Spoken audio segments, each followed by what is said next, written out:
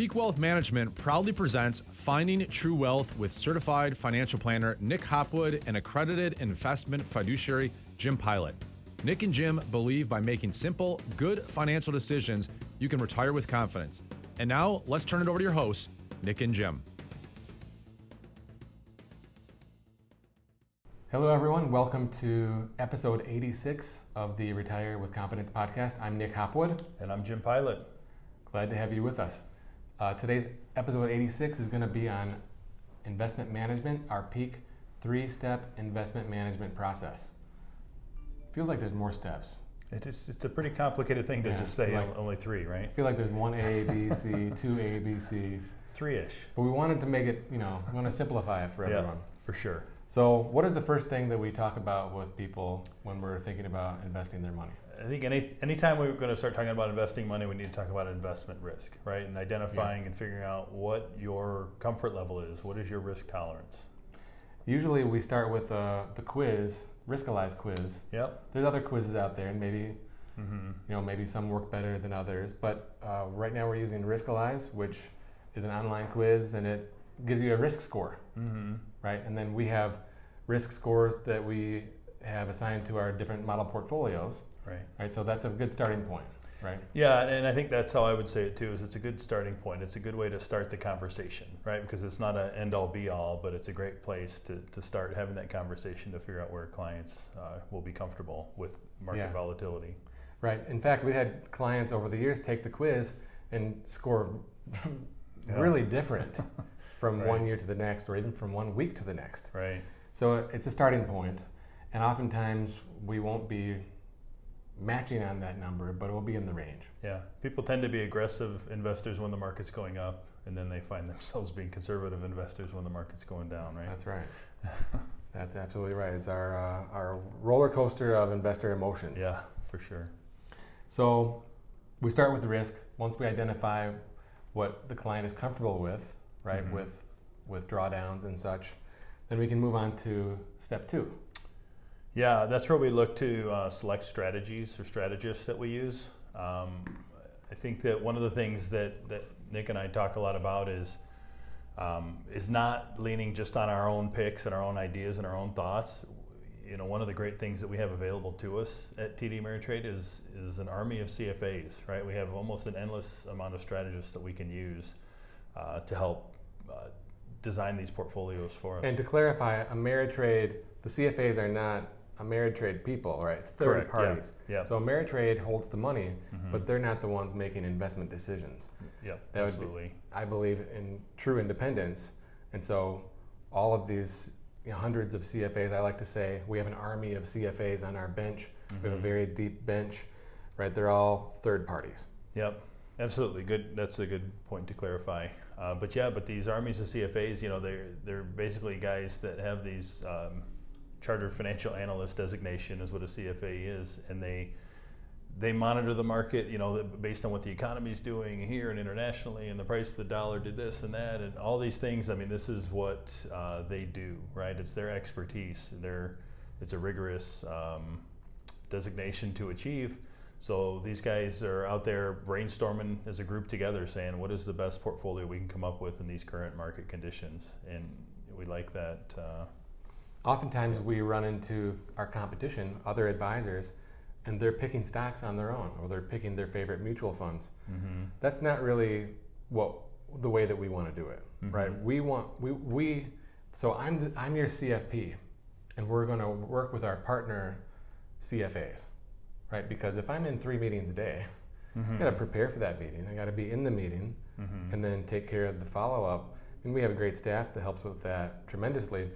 But that's still a 3-hour process. So if you're in 3 meetings a day, right, there's no time to really check the market on days like that, let alone have your mutual fund portfolio or your stock portfolio.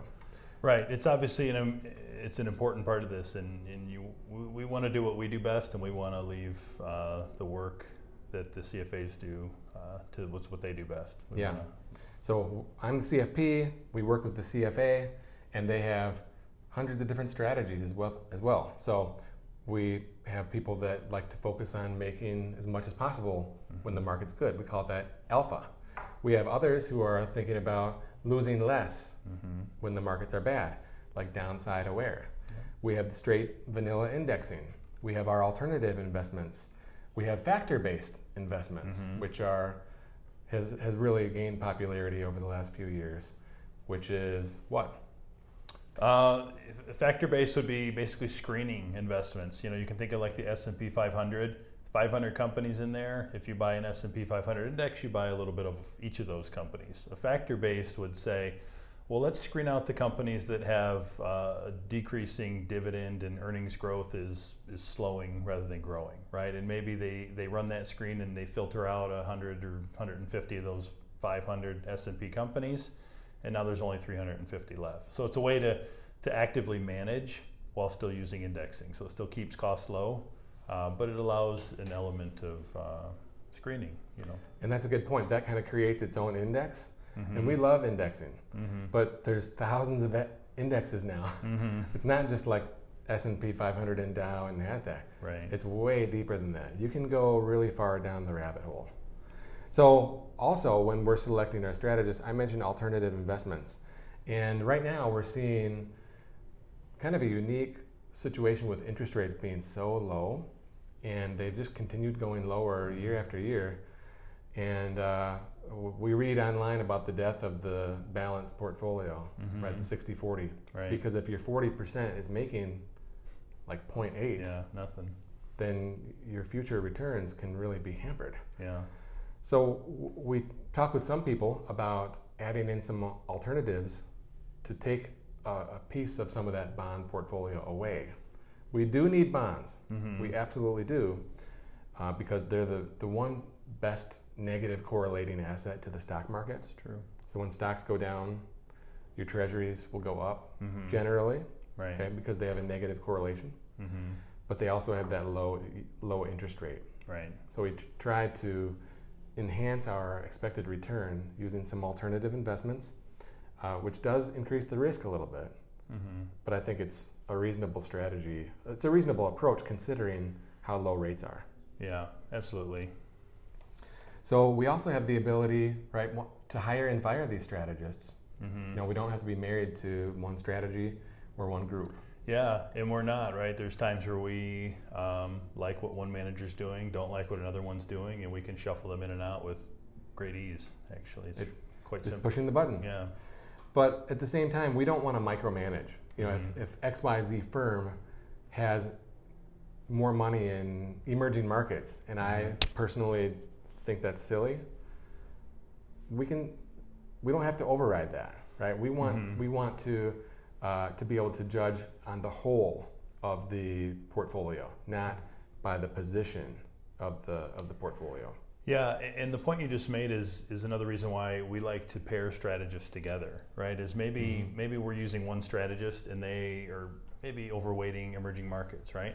Well, maybe a second strategist wouldn't necessarily be that overweight, right? So it allows us to not just diversify by what we own, by owning a lot of different assets, but it allows us to diversify by the thought process that goes into constructing the portfolio. Yeah, it's like diversification 2.0. Yeah, absolutely. Like on steroids. Right. Getting multiple philosophies and multiple opinions and multiple execution styles. Yep. Step 3, right? Kind of simple, right? Yeah, it would be monitor and rebalance. You know, we kind of talked about monitoring right now, where we will monitor the managers, but also I think it's important to look at it as far as monitoring for risk tolerance, right? Monitoring to make sure that we're still on the same page and we're still in step with the client and what their goals are. Right. One of the things we do before every meeting is retake that risk quiz. Right. Very important. Make sure we still have a good understanding. You know, you can think of when the market swings wild, right? Where we've had several of these, you know, in the past, you know, all the way back to, well, even before, but the tech bubble, right? And then the 2008 crash, and then, you know, the 2020 coronavirus, right? There's some really quick market swings, and it's important to make sure that we head into those with the proper risk tolerance, as opposed to being in the middle of it, getting scared and shooting ourselves in the foot at the wrong time and making a bad decision. Great point. We want to be properly positioned going into a crisis, which means Well, we don't know when a crisis is going to occur, so that means we have to always be properly positioned, Right. right? And if we get caught where the market's down and a client is calling us, right, then we take note. Then when we have the recovery, we need to possibly reduce the risk. Right. That's a Right. good time to reevaluate Yeah. that risk conversation. You don't want to push the panic button, right? On March 23rd of 2020, Right. and lock in a 35% loss. Yeah. So we're always talking about risk, and then rebalancing, right? That was one thing. We didn't do it exactly on March 23rd. We could have done a little better, but it's an opportunity when the market is at an all-time high Right. or at a big drawdown, right, to take advantage of something like that and Yeah. rebalance. Yeah, you really don't want to underestimate the importance of rebalancing.